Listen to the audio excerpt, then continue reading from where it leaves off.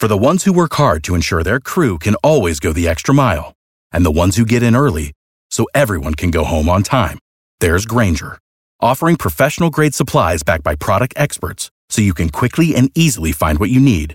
Plus, you can count on access to a committed team ready to go the extra mile for you.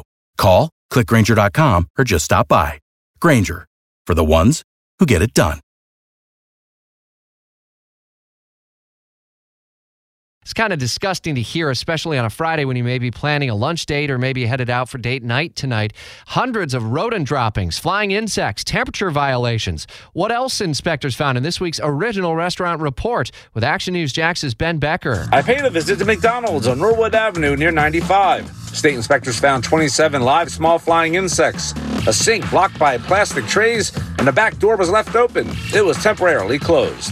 Elsewhere, Best Weekend Bar and Restaurant on Timuquana Road near Seaboard Avenue was cited for 200 rodent droppings, operating with an expired license and a time temperature safety violation. It was temporarily closed. Inspectors say Dunkin' Donuts on Mayport Road near Fairway Villa Drive had 41 live small flying insects, 4 dead roaches, and no paper towels at the sink. It was temporarily closed.